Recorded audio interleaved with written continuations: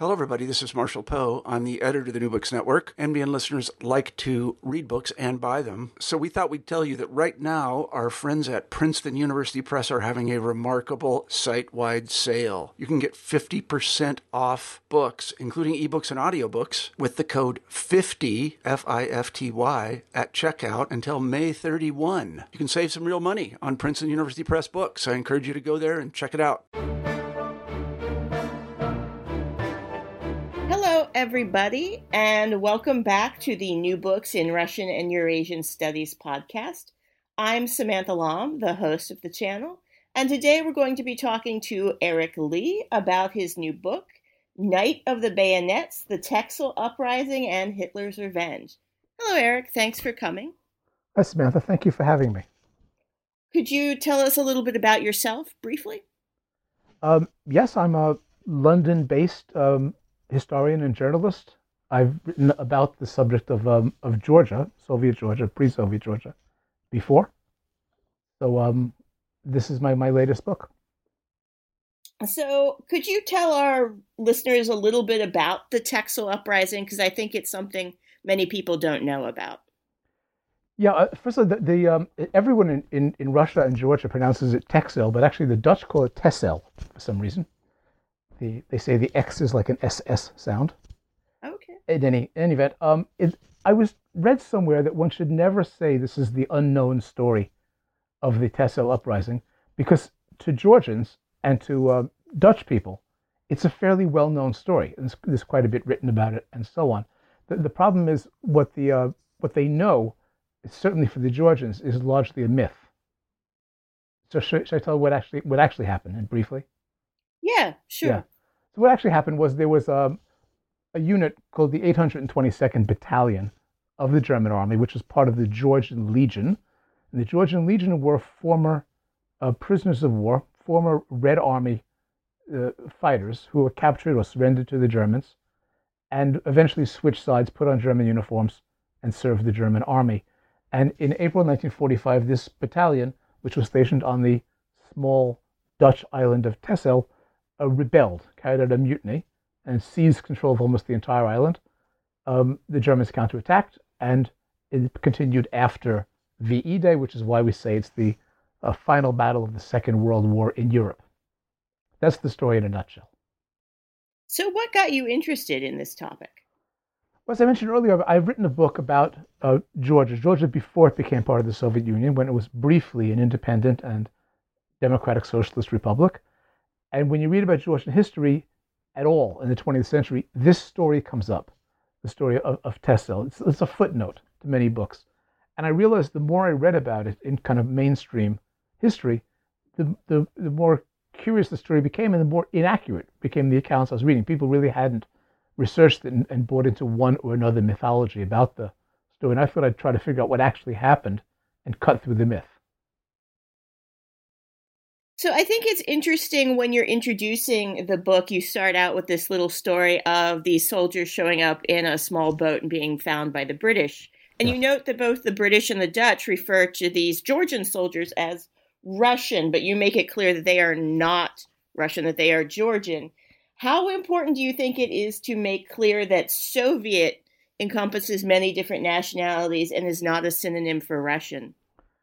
Yeah, well, that's hugely important, and we encounter this all the time. In one of my first trip ever to the Channel Islands, I wrote a book again about a British commando raid there. I visited a little museum there, and it had uniforms of German soldiers who were based in Guernsey in the Channel Islands. And one of the uniforms had a Georgian flag sewn on the side, on the sleeve. It was a flag of the independent Georgian Republic, and it said in German, in Latin characters, Georgien or Georgien. And they captioned it in English, Russian uniform. I mean, it didn't even say Russian. It wasn't even in Cyrillic. It was clearly not a Russian uniform. It was a Georgian one. So I think it's hugely important, because part of the explanation for why Georgians agreed to put on German uniforms is the same reason why Ukrainians and Belarusians and others also put on German uniforms. They were not Russians, and they were not happy members of the Soviet family of nations, as it was then known. Okay. So you said you started with a book on, sort of Georgian revolutionary experience. It's called The Experiment. We've actually done a podcast on that. And you start this book here, too, from sort of pre-revolutionary Georgia. How important is Georgia's revolutionary history for this story, and what impact does it have on their relationship with Germany? Okay, in terms of its importance, I'm not sure how important it is for these individual soldiers. I mean, a friend of mine who actually wrote a little review of the book talked about the social democratic values of these soldiers in the German army. I don't think they were social democrats. I think these were young Georgian men who were born after the Soviet conquest of Georgia and probably weren't very political and didn't really care. However, the Georgian exiles, many of whom were living in Germany during the war, for them, the relationship between Georgia and Germany was forged during the 3 years of Georgian independence. Germany occupied Georgia for the first several months of its independence. It was a benign occupation. The German army was welcomed by the independent Georgian government. So the Georgians in exile certainly had a very positive view of Germany, of pre-Hitler Germany, some of which persisted even after Hitler came to power. And even the Georgian Social Democrats in exile, who were actually in France during this period, mostly in France, were not that hostile to the Germans because of what the Germans had done in 1918. So I'd say it's not central to the story, but it's part of the story. And you can't understand why Georgians in exile who were thinking about this, why they would embrace the Germans as possible liberators of Georgia without knowing Georgian history. How did they react to the new Hitler regime? The ones in exile, obviously the ones in Georgia, all they knew was what Soviet media was telling them, right? They were living in a society that had no access to any independent sources of news. The Georgians in exile, who were largely social democrats, were hostile to the Nazi regime, not supportive of it at all. Their comrades were the ones who were being rounded up and killed by Hitler. So their reaction when the Germans occupied France, the Georgians were not arrested. They developed an interesting relationship with the German occupiers, and in fact were able to rescue a very large number of Georgian Jews. They managed to persuade the Germans. It's a long, convoluted story in the book, and it's kind of a bit of a mystery, but they managed to persuade the German occupiers that Georgian Jews were not actually Jews. They were Georgians.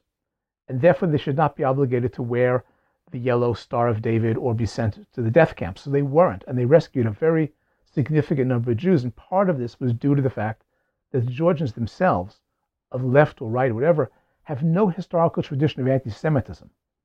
Unlike some of the other Soviet nationalities, there was no hostility to the Jews at all among the Georgians. So they opposed anti-Semitism to the Hitler regime, and they did what they could to rescue Jews, and it's all pretty well documented that they did this.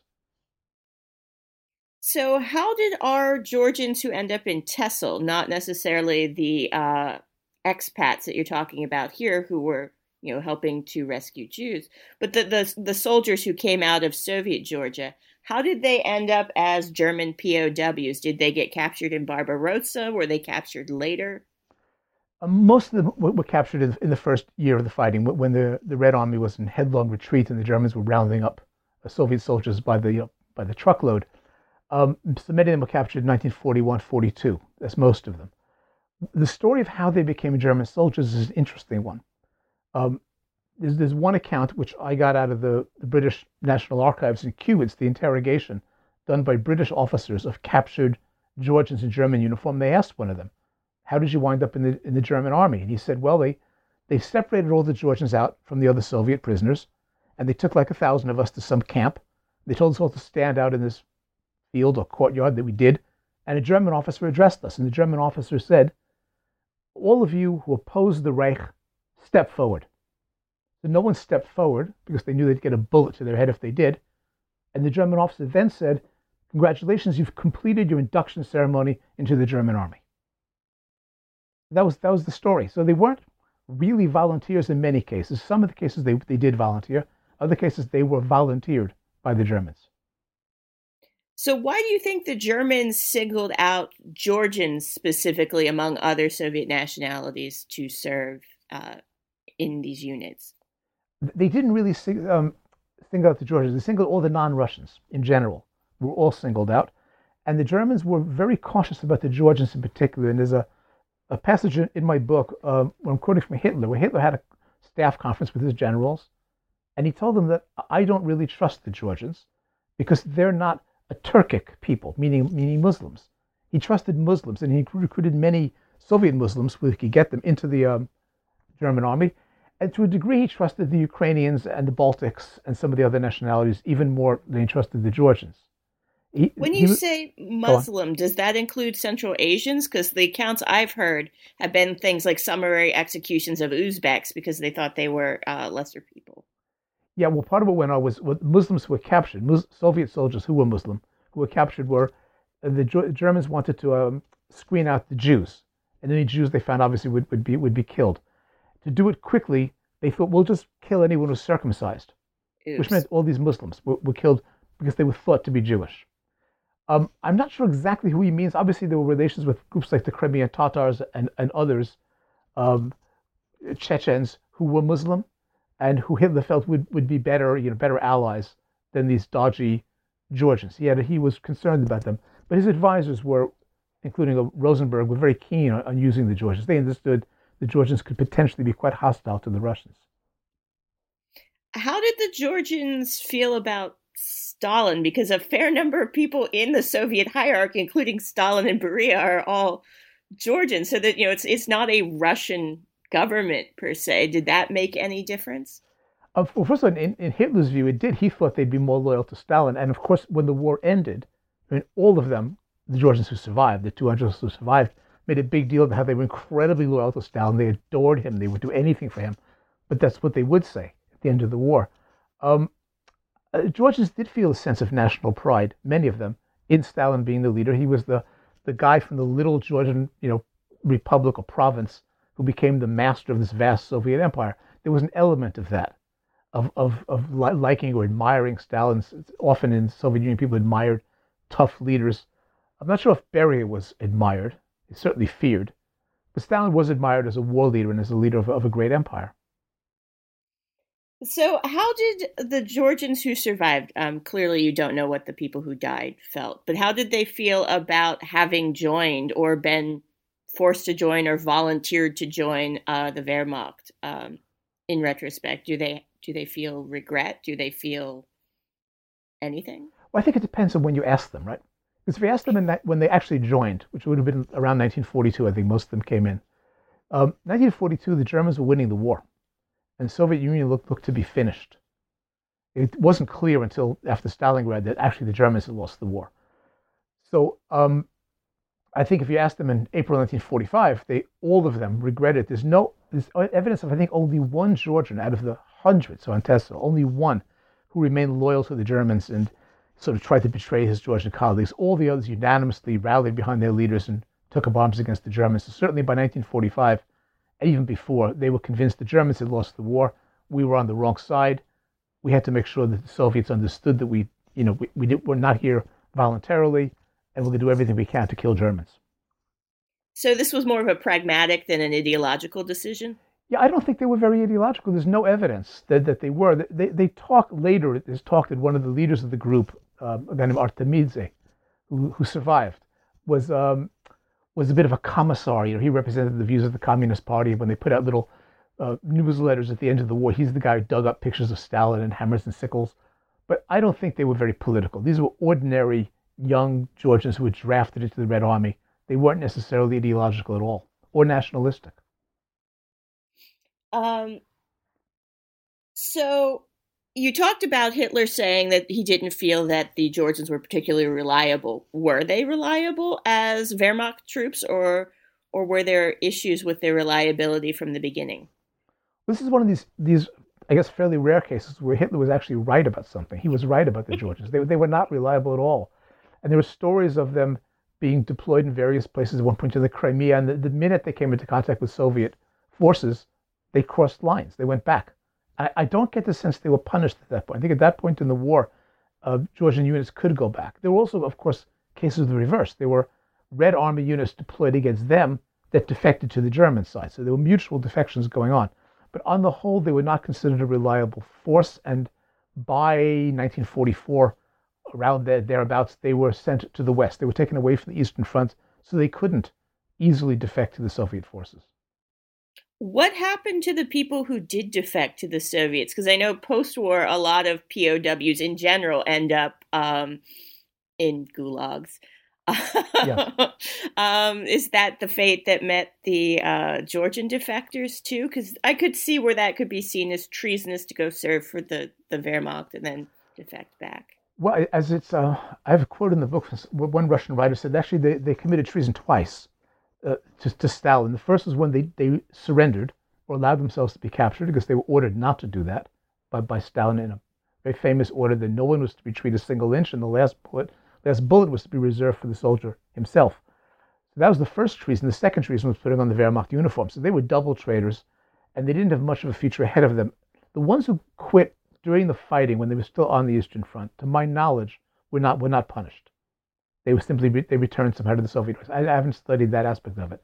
The fate of what happened to those in 1945 is an extraordinary and largely unknown part of the story. It's the part. I'll give you an example. Today, I was sent an article that appeared in a Canadian newspaper this week, saying that at the end of the war, all the Georgians who survived were sent to the Gulag. Most of them died. And this is completely untrue. It's widely reported, but there's no relationship between that and the reality of what happened to the Georgians, these Georgians. Well, I find that when you actually get into Gulag studies, a lot of what is reported is not reflective of what actually happened in many cases. Well, this is a bit of a mystery because at the time, and the Germans made sure the Georgians understood this, at Yalta, and probably even before that, it was understood that any Soviet citizens captured by the advancing Allied armies in Western and Central Europe would be returned to the Soviet Union, repatriation, including those who were serving in the SS and the Wehrmacht, and there were quite a few of them. The Germans made sure that these Georgians understood that you're going to be sent back to the Soviet Union when this war is over, and Stalin is not going to be happy to see you. And so it's reasonable to have said, okay, well then they probably were sent to the Gulag and killed when they got back. That makes sense. That's what would have happened. And of course, there's the famous case of General Vlasov and his Russian Liberation Army, where Vlasov, even though his forces actually fought initially for the Germans, but then switched sides at the end of the war, even in his case, he was, I think, hanged or shot by Stalin in 1946. So Georgians should not have expected mercy going back to the Soviet Union, and that's why it's a surprising story that actually they were not sent to the Gulag and they were not killed. Good to know. How did they end up in Tessel, of all places?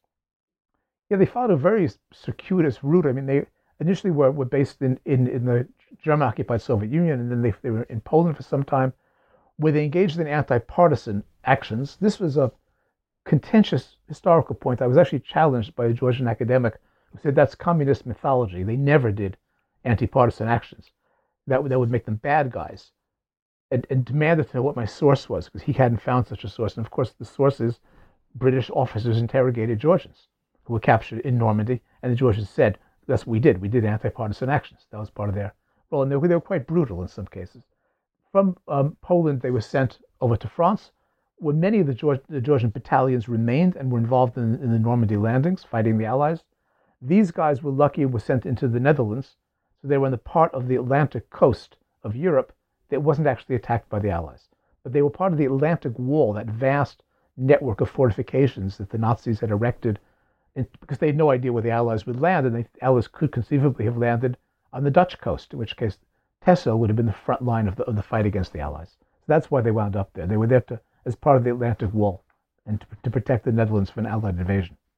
So would you like to tell us a little bit about Tessel, the place, since this is where most of the action in your book takes place? Yeah, Tessel is a very quiet and quite small island. It's the largest of the Wadden Islands, which is the string of islands along the Dutch coast that goes right up into Germany. It's the southernmost, largest island. It's largely flat, of course. Much of it is on reclaimed land. I had to learn a whole new terminology, what you call these reclaimed lands. It's crisscrossed by dikes. It's full of sheep and potatoes. It's a very quiet, rural place. The little town at the center, Den Bourg, is just a small village. The other villages are basically hamlets. The Dutch are scattered around the island in their farms, basically. And it was a peaceful island and remained peaceful until the day the Georgians took up arms. There'd been no fighting at all on Texel at any point in the war. So you talk about the Georgians hooking up with the Dutch resistance to plan this revolt. At what point did that happen? Shortly after they arrived or later? Well, they hooked up with a very specific part of the resistance. The Georgians, before they were in Texel, they were in some town south of there on the mainland, the Dutch mainland. And there they hooked up with the underground Dutch Communist Party. They were already, I think, planning to recast themselves as loyal Soviet citizens and as loyal communists. So they contacted the Dutch Communist Party, and they began making plans. This was in 1944. They arrived in Texel in January 45. This was in late 1944. They told the Dutch communists, we can rise up, we can mobilize Georgians and other Soviet soldiers. We're all really loyal to the Soviet Union. We want to help. We can rise up now and we can march on Amsterdam. And the Dutch Communist Party that talked them out of that. They said, don't be crazy. You'll be slaughtered if you attempt that. But they had this long-term plan that they were going to, at some point, from 1944 onwards for sure, at some point they were going to rise up and the Dutch Communist Party would help them. And they would help the communists. They would provide them with arms, because the Dutch communists didn't have arms. They did, and they'd help each other. That was the plan. On Texel itself, there were hardly any communists, so they made contact with the mainstream Dutch resistance movement, who they informed about the uprising a few hours before it actually happened. Just out of curiosity, how did they find Dutch communists? I mean, it's not like, you can go on Instagram and be like, any Dutch communists here? Yes, so surprisingly, they didn't have access to Instagram, incredibly. One of the strange stories, and somebody pointed this out to me, when Evgeny Artemidze, who's the guy they say was the commissar of the group, and it's a bit of a mixed bag, this guy's history. When he arrived in Texel, he knocked on doors of Dutch resistance leaders and said, I'm one of the Georgians, and he's in a German uniform, knocks on the door and tells them, and we're thinking of organizing rebellion, we want to be in touch with you guys. And the Dutch were flabbergasted, like, how is he allowed to wander around the island, knock on doors, and hook up with the resistance? How does he even know what the resistance is? Presumably he was told by the Dutch communists on the mainland on whose door to knock. But it showed part of the Soviet mythology is that they were prisoners of war, that they were not German soldiers. And the prisoners of war cannot wander around the farmhouses of Texel, knocking on doors, hooking up to the resistance. So clearly they had a measure of freedom that allowed them to knock on doors and to meet Dutch people and to ask around. And they did successfully hook up with the non-communist resistance on Texel, as they had done with the Communist Party on the Dutch mainland.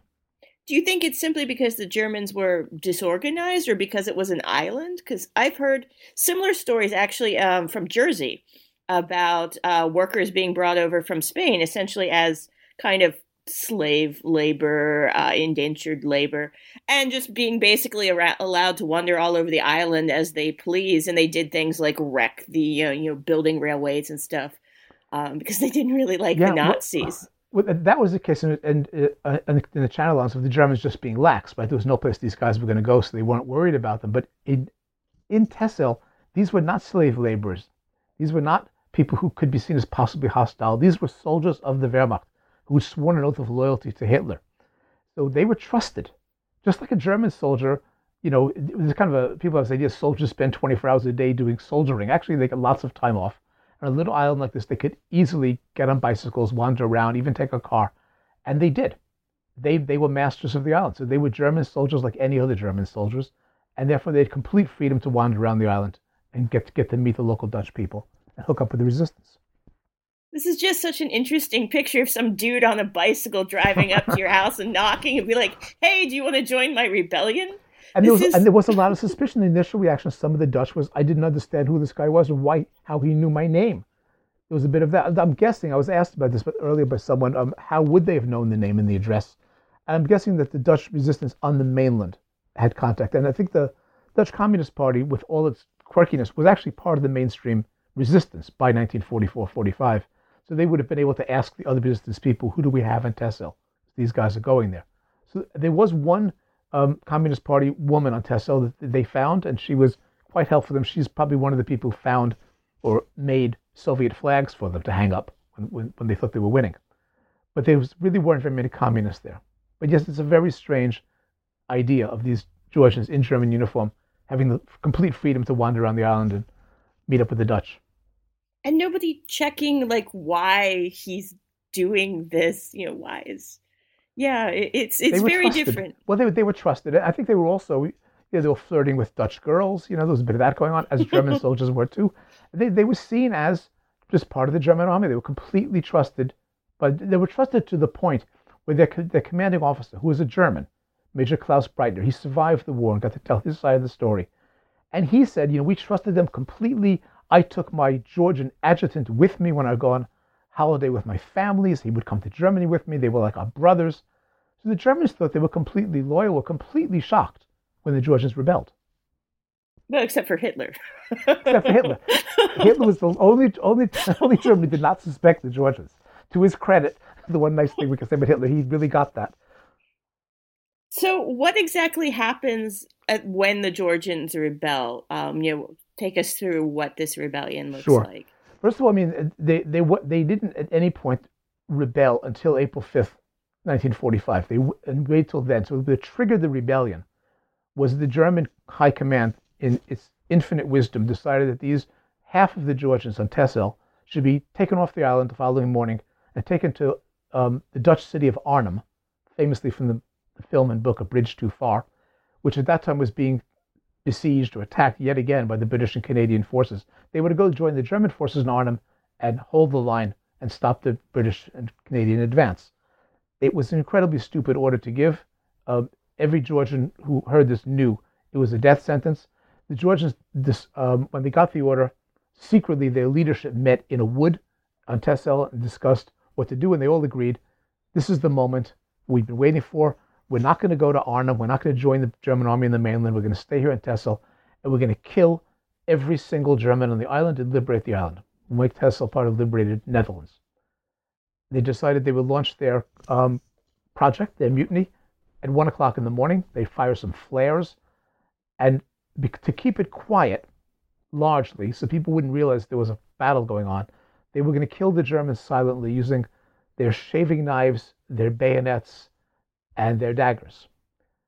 So the Germans and Georgians were sharing the same barracks. So every Georgian was told, these are the 2 or 3 or 5 Germans you're responsible for killing in their beds while they slept. And they killed initially, in the first couple of hours of the slaughter, over 400 Germans. Slashed their throats in most cases.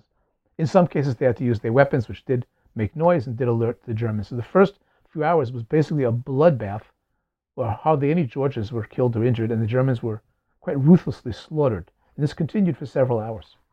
And so none of them felt bad about killing the dudes they've been, hanging out with for the past 3 or 4 years? Well, exactly. This is how the Germans look at it. The Germans say, we don't understand. We were like the best comrades. We were really nice to you. You shared our food. We lived in the same barracks. We thought you were part of our army, and so they'd have nowhere you weren't, which shows the extent to which the Georgians were really not particularly loyal to the Germans. They never were. You couldn't have persuaded people who had an ounce of sympathy for the Germans to have done this. So all along, the Georgians who say that we never really supported the Germans or liked Hitler or the Nazis, they're not really lying. They demonstrated this quite clearly by not hesitating to kill all these Germans. And they think they probably killed more Germans that first night with their knives and their bayonets than the Dutch resistance had killed in the entire war. That sounds plausible. Yeah. 400 dead people is a lot of dead people. It was essentially, but the Georgians are known for sort of Kinjal kind of warfare too. They are, and they also were excellent marksmen, though they pretended not to be. That was one of the curious stories you heard, was they would pretend they really knew how to use rifles, but actually when the fighting came up, they were crack shots in addition to being ruthless. And I've made the point to people that at that point, because Texel had been this incredibly quiet island, nothing had happened. People would zip around their bicycles, and they were well fed. It was very different from what was happening on the mainland. On that morning, the war came to Texel, but it wasn't the war of the Western Front, which was a kind of regular gentlemanly war where army fought against army and civilians tried to stay away from the danger. This was the war of the Eastern Front, where there were no prisoners taken and civilians were caught in the crossfire, and it was a war without any rules at all that began at Texel that night. So clearly the Germans are not happy about 400 of them being murdered. How do they retaliate?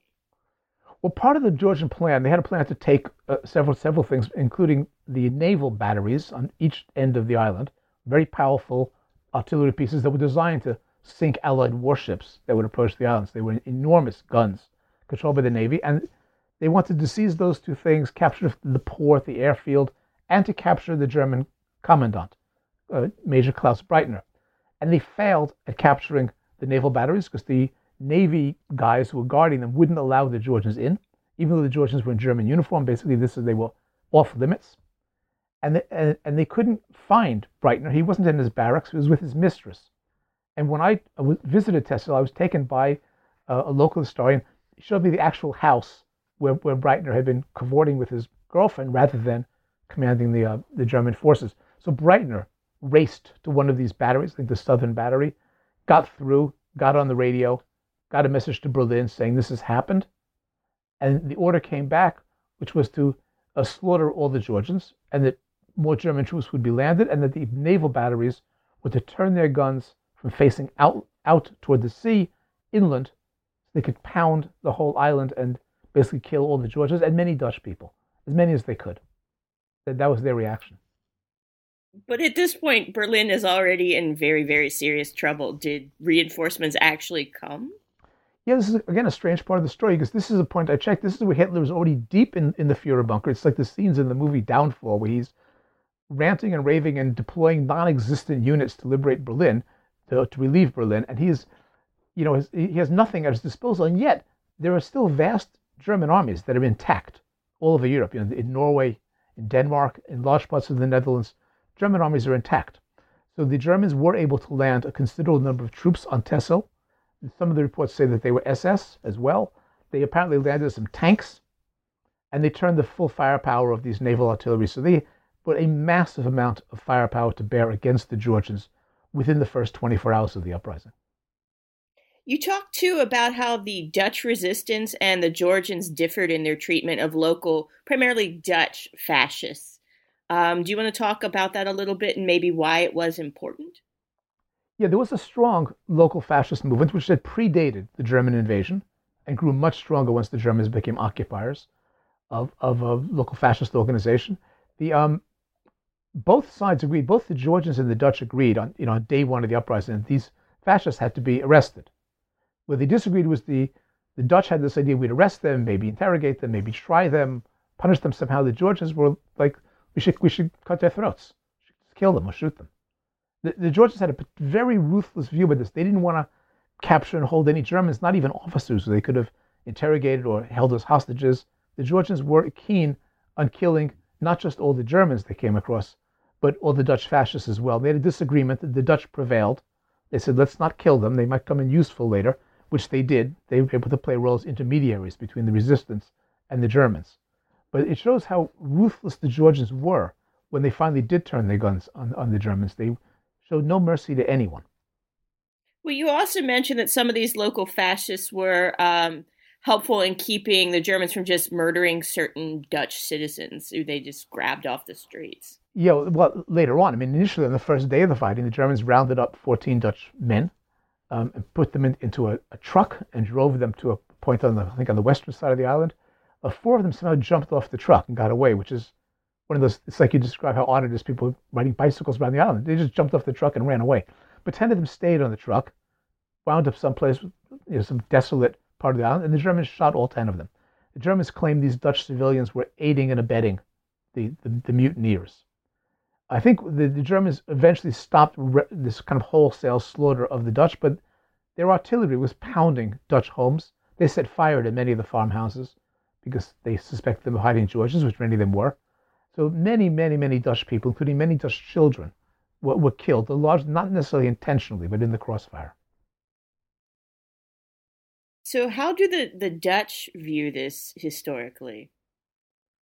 Do they just view themselves as victims of two crazy sides and they got stuck in the middle, or? It depends who you talk to. Again, there is a view on the island, local people, that are kind of hostile to what the Georgians did. Their argument has always been that these Georgians were doing what was good for them. They were trying to save their necks to prove to Stalin and the Soviets that they were good, loyal Soviet citizens, blah, blah. And that if they just stayed put and shut up and waited for the end of the war, no one would have died. no Dutch people, and no one else. They would have been repatriated to the Soviet Union. And we Dutch suffered for no reason. There's quite a bit of that there. However, in the Netherlands as a whole, the reaction of the Dutch Communist Party, which was a very strong party in 1945, as many of the communist parties in Europe grew tremendously right after the war, their view was these Georgians were heroes and we Dutch people owe them a debt of gratitude. They helped rid us of the fascist, occupiers and so on. And there was a division. I mean, the Dutch communists led for decades of memorial services and so on and treated these Georgians as heroes in the fight against the Nazis. So how does the revolt end? Are the Georgians slaughtered by the German counterattack, or what happens to them? Well, it began initially as a proper war, where the Georgians and German armies sort of faced each other. That lasted about a day. And then the Georgians quickly engaged in partisan attacks. They broke up into small groups, they scattered around the island, and the Germans basically had to march across the island inch by inch, reconquering it. Terrified, if they got too close to the Georgians would shoot them dead, because the Georgians were excellent marksmen. So they would burn down farmhouses rather than engage in combat. And this went on for weeks and weeks. The final Georgian kind of stronghold was the lighthouse on the island on April 20th, Hitler's birthday. This is 15 days into the rebellion. The Germans finally took that by sending a unit of sappers from the Hermann Goering division to blow it up and set it on fire. And the last remaining Georgians ran out. But there was still, even after that, over 200 Georgian survivors scattered around the island, living in ditches and barns and in the woods and just all over the place. And they would just be shooting at the Germans, partisan warfare for weeks. And it went on literally till May 20th. So you start the book out with this story of these Dutch and what they thought were Russian, turns out to be Georgian people in a boat that get picked up on the way to England. Right. And that's sort of how the English figure out what the heck is going on. How did these men end up in a boat, and what happens to them once they do get picked up by the English? Yeah, they went. First of all, the Georgians thought initially they would send a radio message to the Allies saying, we've liberated the island. This was part of their plan. We're going to get a radio. We're going to tell the Allies we've liberated the island, and they'll come in and help us. And the radio didn't work. So they thought, oh my God, they don't know what's happening. They can't come here because they think that the island is still held by the Germans, that we haven't liberated it. They had no idea, no one did, that the British were listening to German radio communications. The people at Bletchley Park were decoding them, and the Allies had real-time intelligence on the rebellion. They heard every message to Berlin and all the messages back, and the Allies knew. There was no need to tell them. But these guys were sent, I think, 4 Georgians and a bunch of Dutch people. There was one boat on the northern tip of the island, a lifeboat. They said it would take about 24 hours, but they could get to England. And they snuck out. Their message was to tell the English, you guys have to help us. The RAF has to land. We're holding the airfield for that purpose. If any British troops arrive, the Germans will surrender to them. That was the purpose of it. And when they landed, actually one of the people these British, they called them Coast Guards. These were kind of older men guarding the coast with their rifles. They saw these men in German uniform who they believed later were Russian. I actually was in correspondence with the grandchildren, one of these men who sent me these press clippings describing how surprised they were. They didn't know if this was a hostile ship, was this a German invasion this late in the war? But they received them, and the Dutch were treated like heroes and went to meet their queen in London, and the Georgians, then thought to be Russians, in German uniform, were taken off to be interrogated. What happens to these men after their interrogation? Are they repatriated? I actually don't know the answer. The assumption has to be yes, they must have been repatriated. So how does this rebellion end? I mean, you say that eventually does end with over 200 Georgians living in ditches. Clearly, that's not a long-term tenable situation. Do the British eventually come in and take the island and start sorting things out? I mean, what eventually happens? The British actually never arrived. What happened was the war in the Netherlands ended on May 5th, 3 days before the rest of Europe, when the German armies in the Netherlands surrendered to the Allies. The British and Canadians who had taken the Netherlands completely ignored the western part, including these islands like Texel, because that wasn't on the road to Germany. They didn't care. So from May 5th and then May 8th is VE Day, the British and Canadian forces are celebrating and having parties and dancing in the streets of Amsterdam. But there are still parts of the Netherlands that are actually occupied by German troops, including Texel. And they divide up these places to go look, and they send a unit of the Royal Canadian Artillery, a survey regiment, is sent to go to Texel. And so the two officers take a little boat over to Texel from the mainland, Canadians, and realize there's still shooting going on the island. And the Germans are terrified of the Georgians. The Georgians are terrified of the Germans. The Dutch want everything to end. And the commanding officer writes in his war diary, this is Lieutenant Colonel Kirk, writes, it was like a musical comedy situation. And his job was to put an end to it. And the first task was these Canadians were to gather up all the Germans and get them off the island and get them back to Germany. They were to be taken as prisoners. The Germans were completely relieved because the Georgians were shooting at them all the time. And well, the Georgians wouldn't have taken him prisoner. They would have just murdered them. They didn't take anybody prisoner. So, I mean, the last victim of the fighting was actually, sadly, was a Dutch civilian who was killed by accident by a Georgian. But there were Germans being shot at all the time, and their last act on the island, they was so, even then, after everything, the war had already been over for 2 weeks now. It's already May 20th. The last thing that the Germans do on the island is they take the battalion flag of the Georgians. They had a flag to carry, and they burned it. They were so angry the Georgians had betrayed their oath of loyalty to Hitler and to the Wehrmacht. They never forgave the Georgians. They never understood the Georgians, what they were dealing with. The Canadians then rounded up the Georgians. The Georgians all came, they understood the Germans were now gone. They were allowed to create a cemetery and bury all their dead, and have ceremonies and so on. And then they were taken off by the same Canadians. And the Canadian officer who took them off is the son of the guy who wrote 39 Steps, which became a famous film by Hitchcock and others. His son was a Canadian officer. He was a bird watcher. He was thrilled to be on Texel because of the birds. His first account of the island had no mention of the Georgians and the Germans. He wrote an article with photographs, which was published, of bird watching on Texel.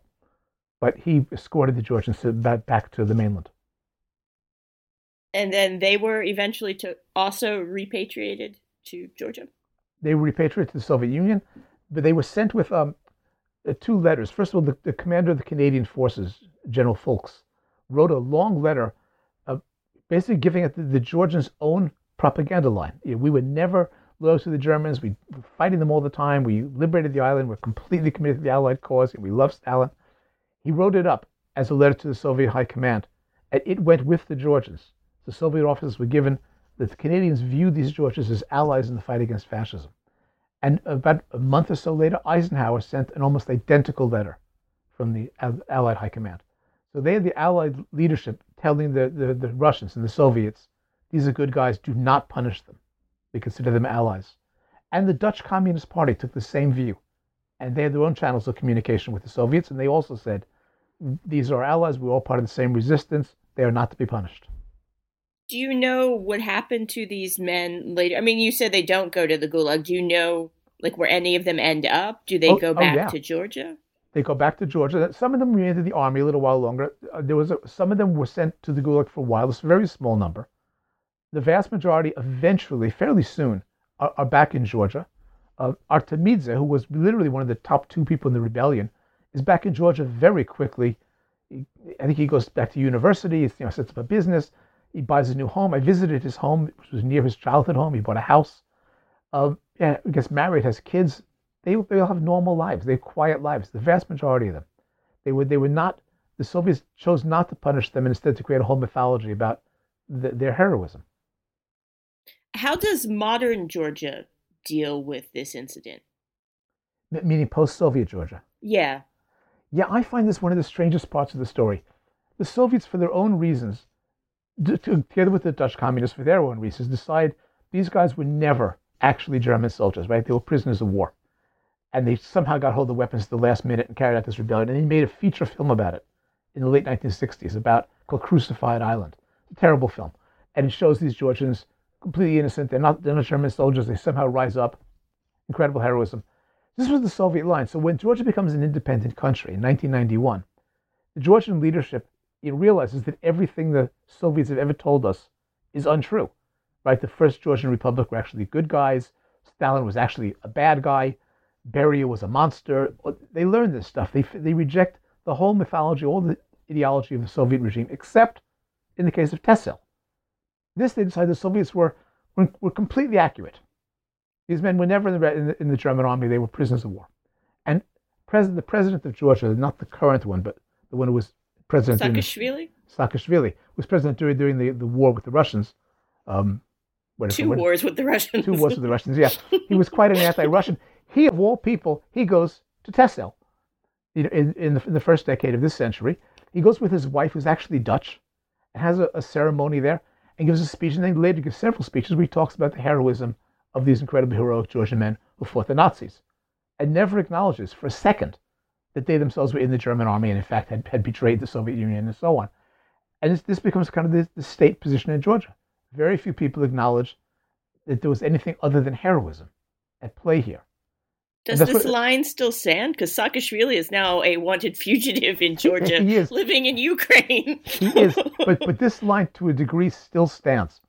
And this is why I was challenged, as I say, by a Georgian historian who I admire a great deal. It was actually a bit of a personal friend, so I won't say his name, but he wrote and said, these soldiers could never have been partisans. That's communist propaganda. Anti-partisans. They were never involved in those kinds of things. The reality was they were part of the German army, and they did stuff they shouldn't have done, and this mythology around them is silly, and the Georgians should grow out of it and accept that it's a complex story. And my Georgian translator and publisher really get this, and they've actually made a cover of the book for the Georgian edition that shows on one side a hammer and sickle, and the other a swastika. And they're saying, as I view it, these men were crushed between two ruthless totalitarian regimes. They're not heroes, but it's a more complex story than that, and they had no good choices. They were victims like everyone else. So what do you think the overall takeaway of your book is? That this sort of myth-making is unhelpful and that reality is far more complex? Or? Well, I'm a big fan of reality. Myth-making is overrated. And in fact, I got to learn quite a bit about myth-making in general. I wasn't aware how much this actually happens. The whole process of memorialization and so on was an interesting part of the story. But I think the main takeaway is, look, by the mid-20th century, you had these gigantic totalitarian empires that were the worst things that ever happened to the people who lived under them. And it really didn't matter if you lived under Stalin or under Hitler. You were going to suffer in most cases, in many cases. The Georgians really were crushed between them. And they didn't have any heroic options. They couldn't rise up against both empires and, make a heroic and clean stand. Everybody was tainted by the experience. Everybody had to compromise with the reality of their time. So if anything, I feel sorry. These were young Georgian men. They were 18, 19, 20 years old. They were not political. They found themselves fighting for one army and then for the other and then yet again fighting. And all they were thinking, clearly what they were doing the whole time, was how to get home safely to their families. There was no ideology at play. They just wanted to survive. Yeah, I mean, my experience even looking at collective farms is that there are no saints. There are some sinners. I mean, there are some genuinely terrible people. I found people who are like pedophiles and murderers and shit. Yes. But there are no saints, and I think making saints out of people is probably a bad idea. But most people are really just trying to survive and do the best that they can with what they have. Yes, I absolutely agree. And the mythology is often quite silly. There's in the home of Artemidze, his home, who was one of the survivors, just died a couple of years ago. He has a whole room set aside. His daughter showed me with all these newspaper clippings and artifacts and photographs. And one of the ones he's most proud of was a story, I think it was in a Dutch newspaper. The headline was something he said. And he said, I wear the uniform of Hitler, but my heart is with Stalin. And it's completely untrue, right? I mean, he was not a loyal communist. If he was, he wouldn't have been wearing a German uniform. So he'd have been dead. He'd have been dead. So these guys, given the choice of saying, yeah, I'm an opponent to the Reich, shoot me, instead of saying that, they did what anyone would have done. They said, me, I'm not an opponent to the Reich. What do you want? So they did demonstrate heroism in their fight for survival. They showed heroism. But it was not ideological at all. It wasn't out of any anti-Nazi or pro-Soviet sentiment at all. And their whole behavior from the beginning of the war till the end was just an attempt to make do under the worst of circumstances. They weren't saints and they weren't sinners. Well, thank you very much for telling us this really interesting story. Are you working on any sort of new project now? I am. Am I allowed to reveal it? Sure. I'm in the final stages, I hope, of completing an early draft of a book I've been working on for more than 30 years. about a document known as the Yeremin Letter. Do you know it? Yeah, you actually sent me this and said it was on hold. I wondered what had happened. It's no longer on hold. It's going to be real. I'm learning new stuff all the time. It's one of these great historical mysteries. We will find out at the end if the Yeremin Letter is genuine, and if it is genuine, it means that Stalin is not who we thought he was. Well, this is the letter, right, for our listeners who don't know, that claims that Stalin was a narc for the Tsarist Okhrana. Yes, it purports to be a genuine letter written in 1913 from the headquarters of the Department of Police in St. Petersburg, documenting Stalin's loyalty to the Tsarist regime and to his police force. He was a double agent. This does appear to maybe be a Georgian theme here. This will be known as my Georgian trilogy. Make do with whoever's in charge. Well, yeah.